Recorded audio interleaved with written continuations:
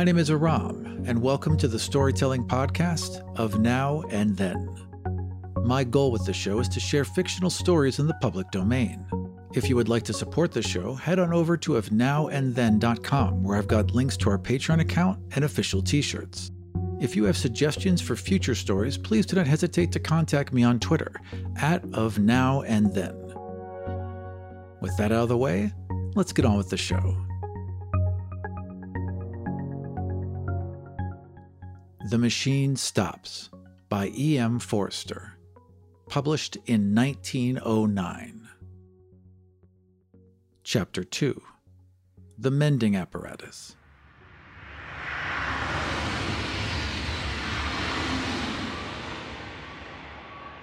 By a vestibule, by a lift, by a tubular railway, by a platform, by a sliding door, by reversing all the steps of her departure did Vashti arrive at her son's room, which exactly resembled her own. She might as well declare that the visit was superfluous. The buttons, the knobs, the reading desk with the book, the temperature, the atmosphere, the illumination, all were exactly the same. And if Kuno himself, flesh of her flesh, stood close beside her at last, what profit was there in that? She was too well bred to shake him by the hand. Averting her eyes, she spoke as follows. "Here I am. I have had the most terrible journey and greatly retarded the development of my soul. It is not worth it, Kuno. It is not worth it. My time is too precious. The sunlight almost touched me, and I have met with the rudest of people. I can only stop a few minutes. Say what you have to say, and then I must return. I have been threatened with homelessness," said Kuno. She looked at him now. "I have been threatened with homelessness, and I could not tell you such a thing through the machine. Homelessness means death. The victim is exposed to the air, which kills him. I have been outside since I spoke to you last. The tremendous thing has happened, and they have discovered me."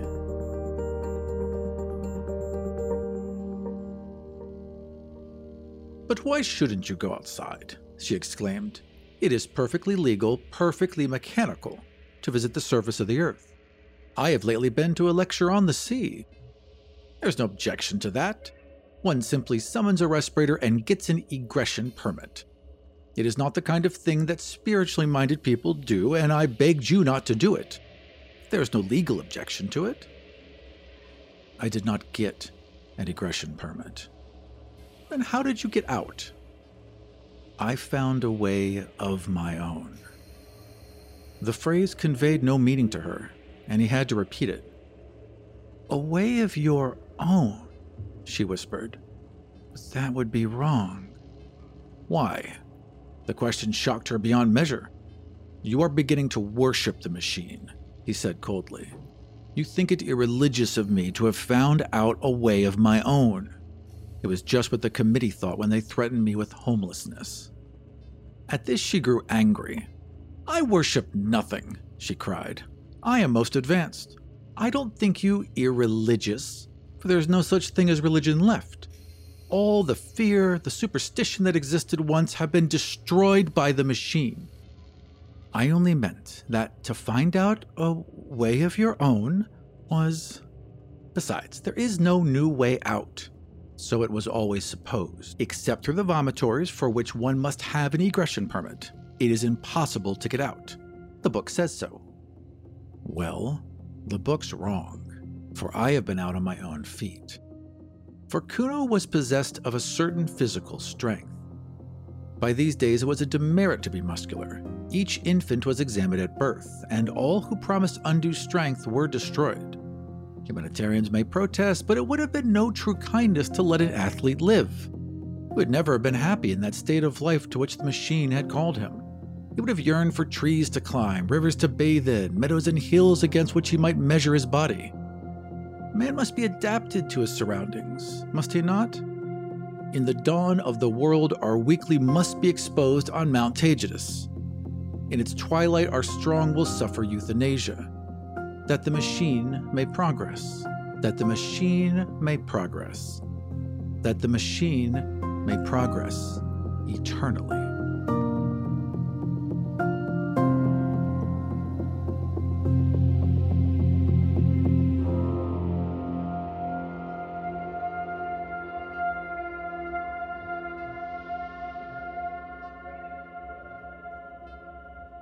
You know that we have lost the sense of space. We say space is annihilated, but we have annihilated not space, but the sense thereof. We have lost a part of ourselves. I am determined to recover it, and I began by walking up and down the platform of the railway outside my room.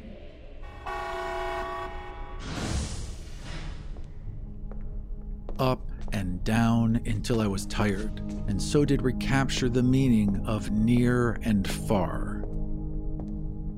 Near is a place to which I can get quickly on my feet, not a place to which the train or the airship will take me quickly. Far is a place to which I cannot get quickly on my feet. The vomitory is far, though I could be there in 38 seconds by summoning the train. Man is the measure. That was my first lesson. Man's feet are the measure for distance. His hands are the measure for ownership. His body is the measure for all that is lovable and desirable and strong. Then I went further. It was then that I called out to you for the first time, and you would not come.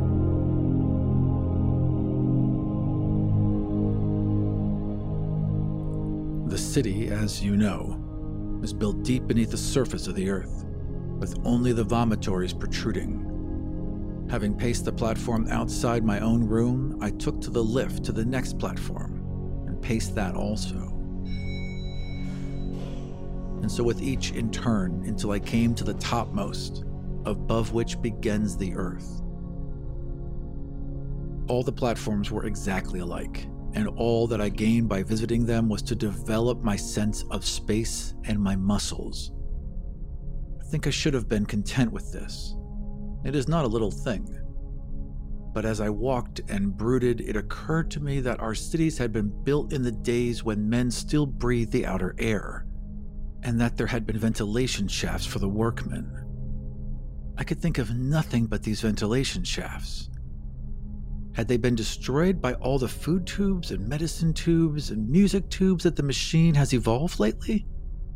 Or did traces of them remain? One thing that was certain, if I came upon them anywhere, it would be in the railway tunnels of the topmost story. Everywhere else, that space was accounted for.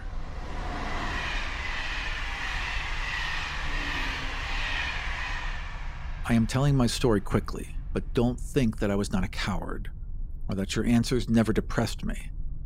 It is not the proper thing. It is not mechanical. It is not decent to walk along a railway tunnel. I did not fear that I might tread upon a live rail and be killed. I feared something far more intangible, doing what was not contemplated by the machine. Then I said to myself, man is the measure. And I went, and after many visits, I found an opening. The tunnels, of course, were lighted. Everything is light, artificial light. Darkness is the exception. So when I saw a black gap in the tiles, I knew that it was an exception, and I rejoiced. I put in my arm. I could put in no more at first, and waved it round and round in ecstasy. I loosened another tile and put in my head and shouted into the darkness, I am coming. I shall do it yet. And my voice reverberated down endless passages. I seemed to hear the spirits of those dead workmen who had returned each evening to the starlight and to their wives, and all the generations who had lived in the open air called back to me. You will do it yet. You are coming. He paused, and as absurd as he was, his last words moved her. For Kuno had lately asked to be a father, and his request had been refused by the committee. He was not a type that the machine desired to hand on. Then a train passed.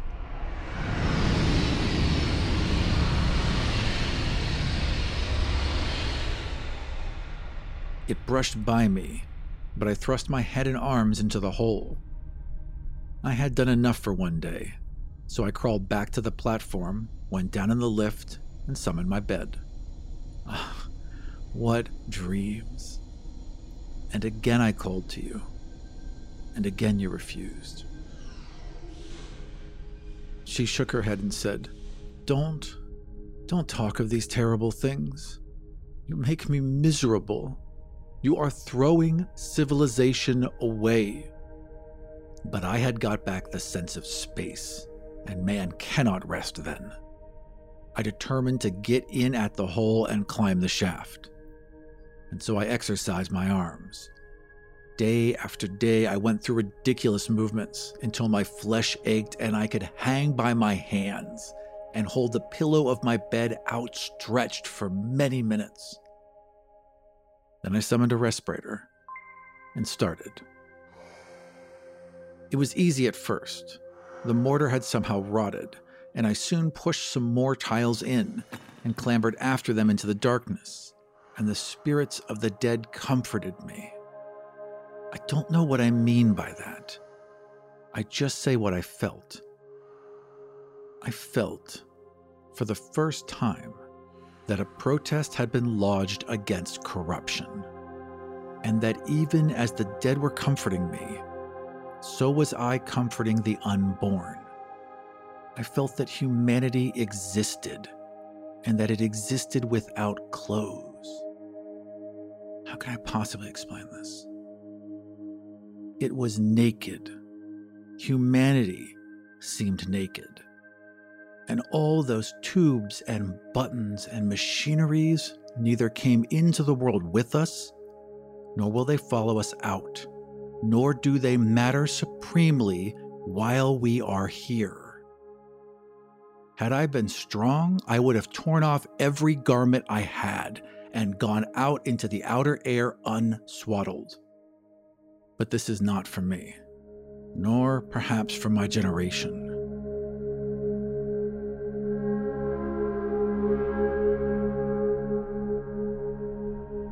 I climbed with my respirator and my hygienic clothes and my dietic tabloids. Better thus than not at all. There was a ladder made of some primeval material. The light from the railway fell upon its lowest rungs, and I saw that it led straight upwards out of the rubble at the bottom of the shaft. Perhaps our ancestors ran up and down it dozens of times daily in their building. As I climbed, the rough edges cut through my gloves so that my hands bled. The light helped me for a little, and then came darkness and, worse still, silence, which pierced my ears like a sword. The machine hums. Did you know that? It penetrates our blood, may even guide our thoughts. Who knows? I was getting beyond its power. Then I thought, this silence means that I am doing wrong. But I heard voices in the silence, and again they strengthened me. I had need of them. The next moment I cracked my head against something. She sighed. I have reached one of those pneumatic stoppers that defend us from the outer air. You must have noticed them on the airship. Pitch dark, my feet on the rungs of an invisible ladder, my hands cut. I cannot explain how I lived through this part, but the voices still comforted me, and I felt for fastenings. The stopper, I suppose, was about 8 feet across. I passed my hand over it as far as I could reach. It was perfectly smooth. I felt it almost to the center. Not quite to the center, for my arm was too short. Then the voice said, "Jump. It is worth it. There may be a handle in the center, and you may catch hold of it and so come to us your own way.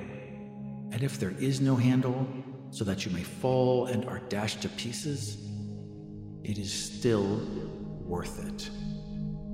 You will still come to us your own way." So I jumped. There was a handle, and... He paused. Tears gathered in his mother's eyes.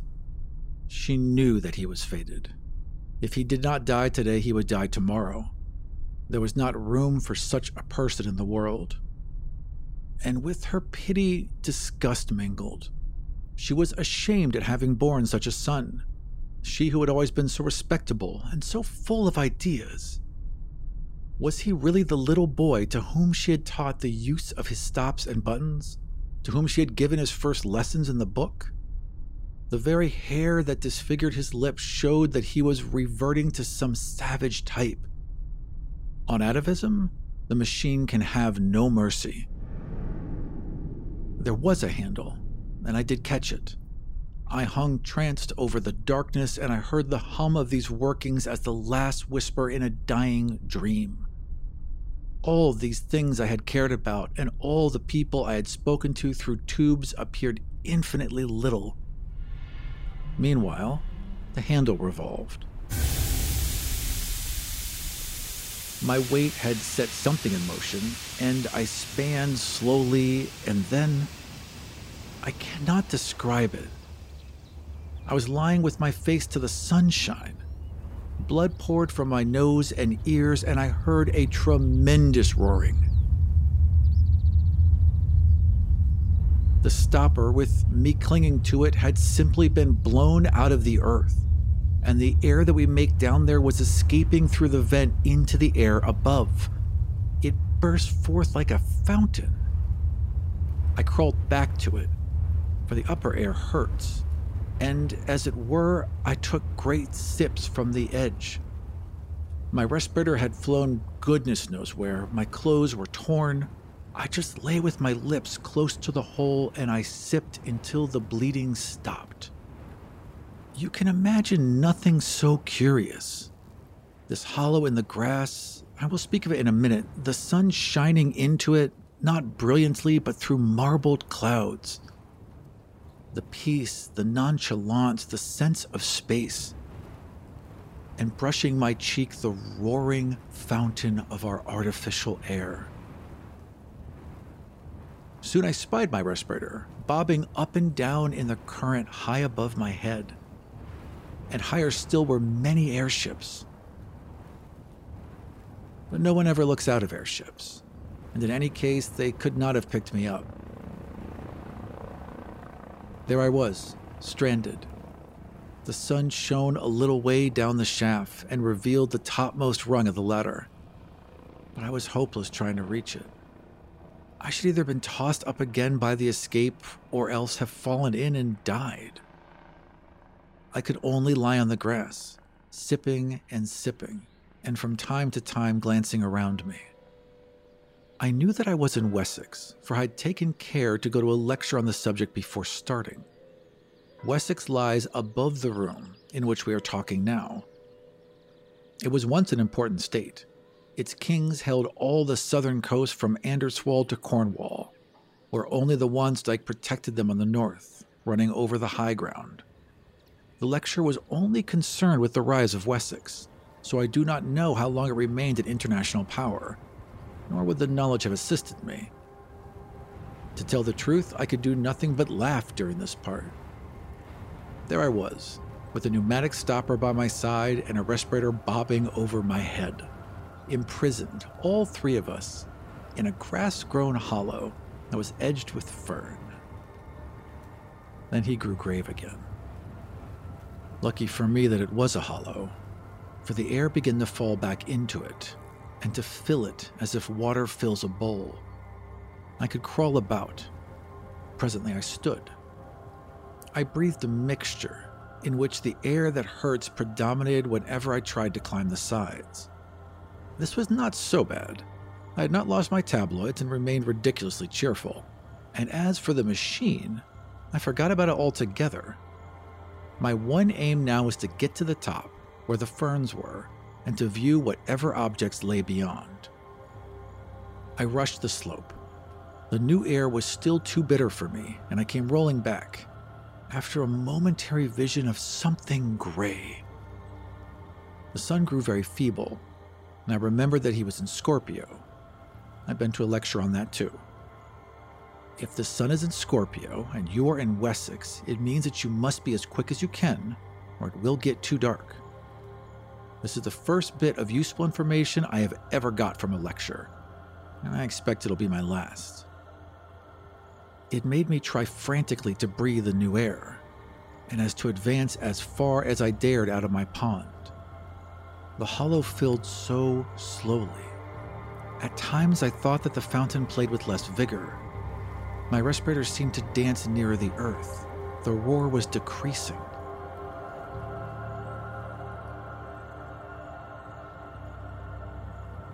I don't think this is interesting to you. The rest will interest you even less. There are no ideas in it, and I wish I had not troubled you to come.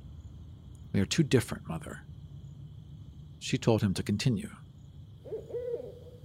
It was evening before I climbed down the bank. The sun had very nearly slipped out of the sky by this time, and I could not get a good view. You who have just crossed the roof of the world would not want to hear an account of the little hills that I saw.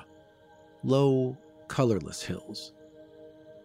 But to me, they were living, and the turf that covered them was a skin, under which their muscles rippled, and I felt that those hills had called with incalculable force to men in the past, and that men had loved them.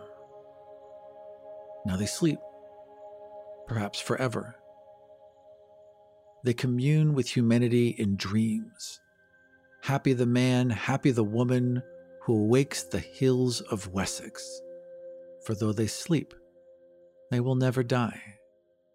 His voice rose passionately.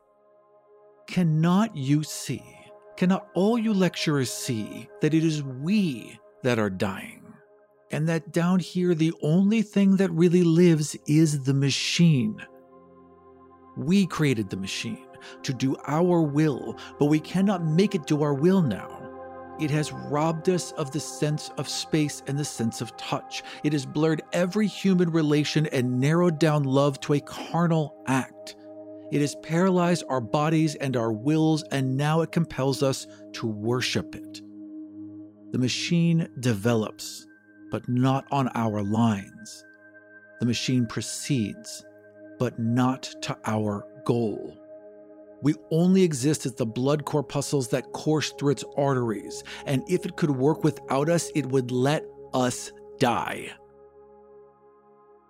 Oh, I have no remedy, or at least only one: to tell men again and again that I have seen the hills of Wessex as Alfred saw them when he overthrew the Danes.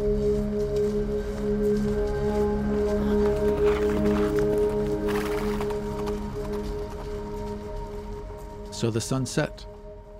I forgot to mention that a belt of mist lay between my hill and other hills, so that it was the color of pearl. He broke off for the second time. Go on, his mother said warily. He shook his head. Go on. Nothing that you say can distress me now. I am hardened.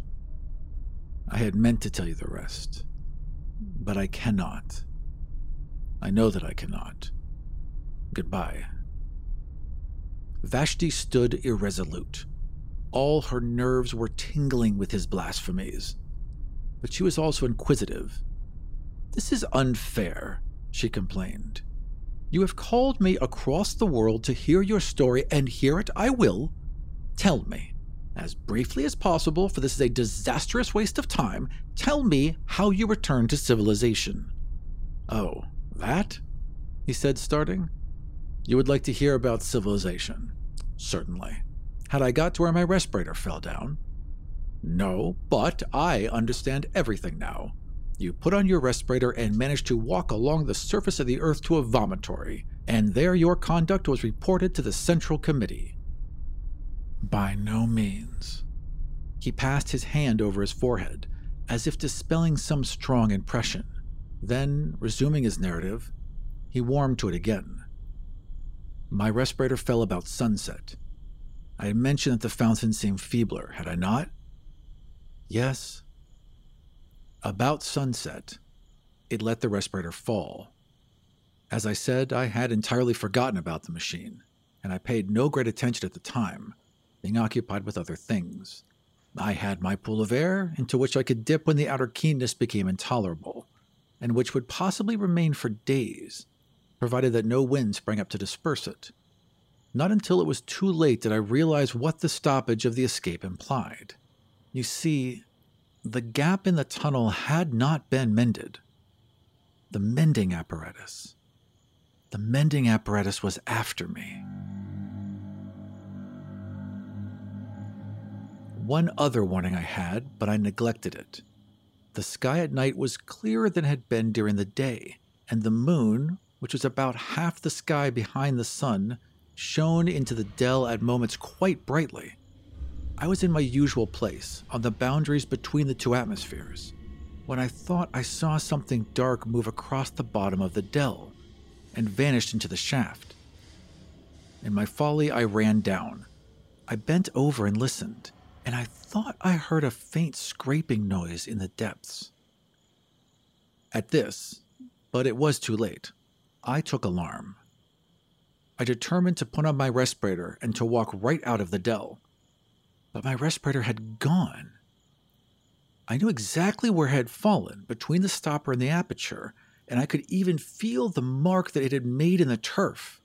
It had gone, and I realized something evil was at work, and I had better escape to the other air and, if I must die running toward the cloud that had been the color of pearl. I never started. Out of the shaft, it was too horrible. A worm, a long white worm, had crawled out of the shaft and was gliding over the moonlit grass. I screamed. I did everything that I should not have done. I stamped upon the creature instead of flying from it, and at once it curled around the ankle. Then we fought. The worm let me run all over the dell, but edged up my leg as I ran. "Help," I cried. This part was too awful. It belongs to the part that you will never know. "Help," I cried. "Why cannot we suffer in silence?" "Help," I cried. Then my feet were wound together. I fell. I was dragged away from the dear ferns and the living hills and past the great metal stopper. I can tell you this part. And I thought it might save me again if I caught hold of the handle. It also was enwrapped. Oh, the whole dell was full of the things. They were searching it in all directions. They were denuding it, and the white snouts of others peeped out of the hole, ready if needed. Everything that could be moved they brought. Bushwood, bundles of fern, everything, and down we all went entwined into hell. The last things that I saw, ere the stopper closed after us, were certain stars, and I felt that a man of my sort lived in the sky. For I did fight. I fought till the very end, and it was only my head hitting against the ladder that quieted me.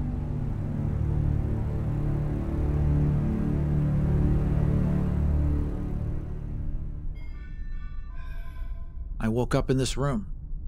The worms had vanished, and I was surrounded by artificial air, artificial light, artificial peace.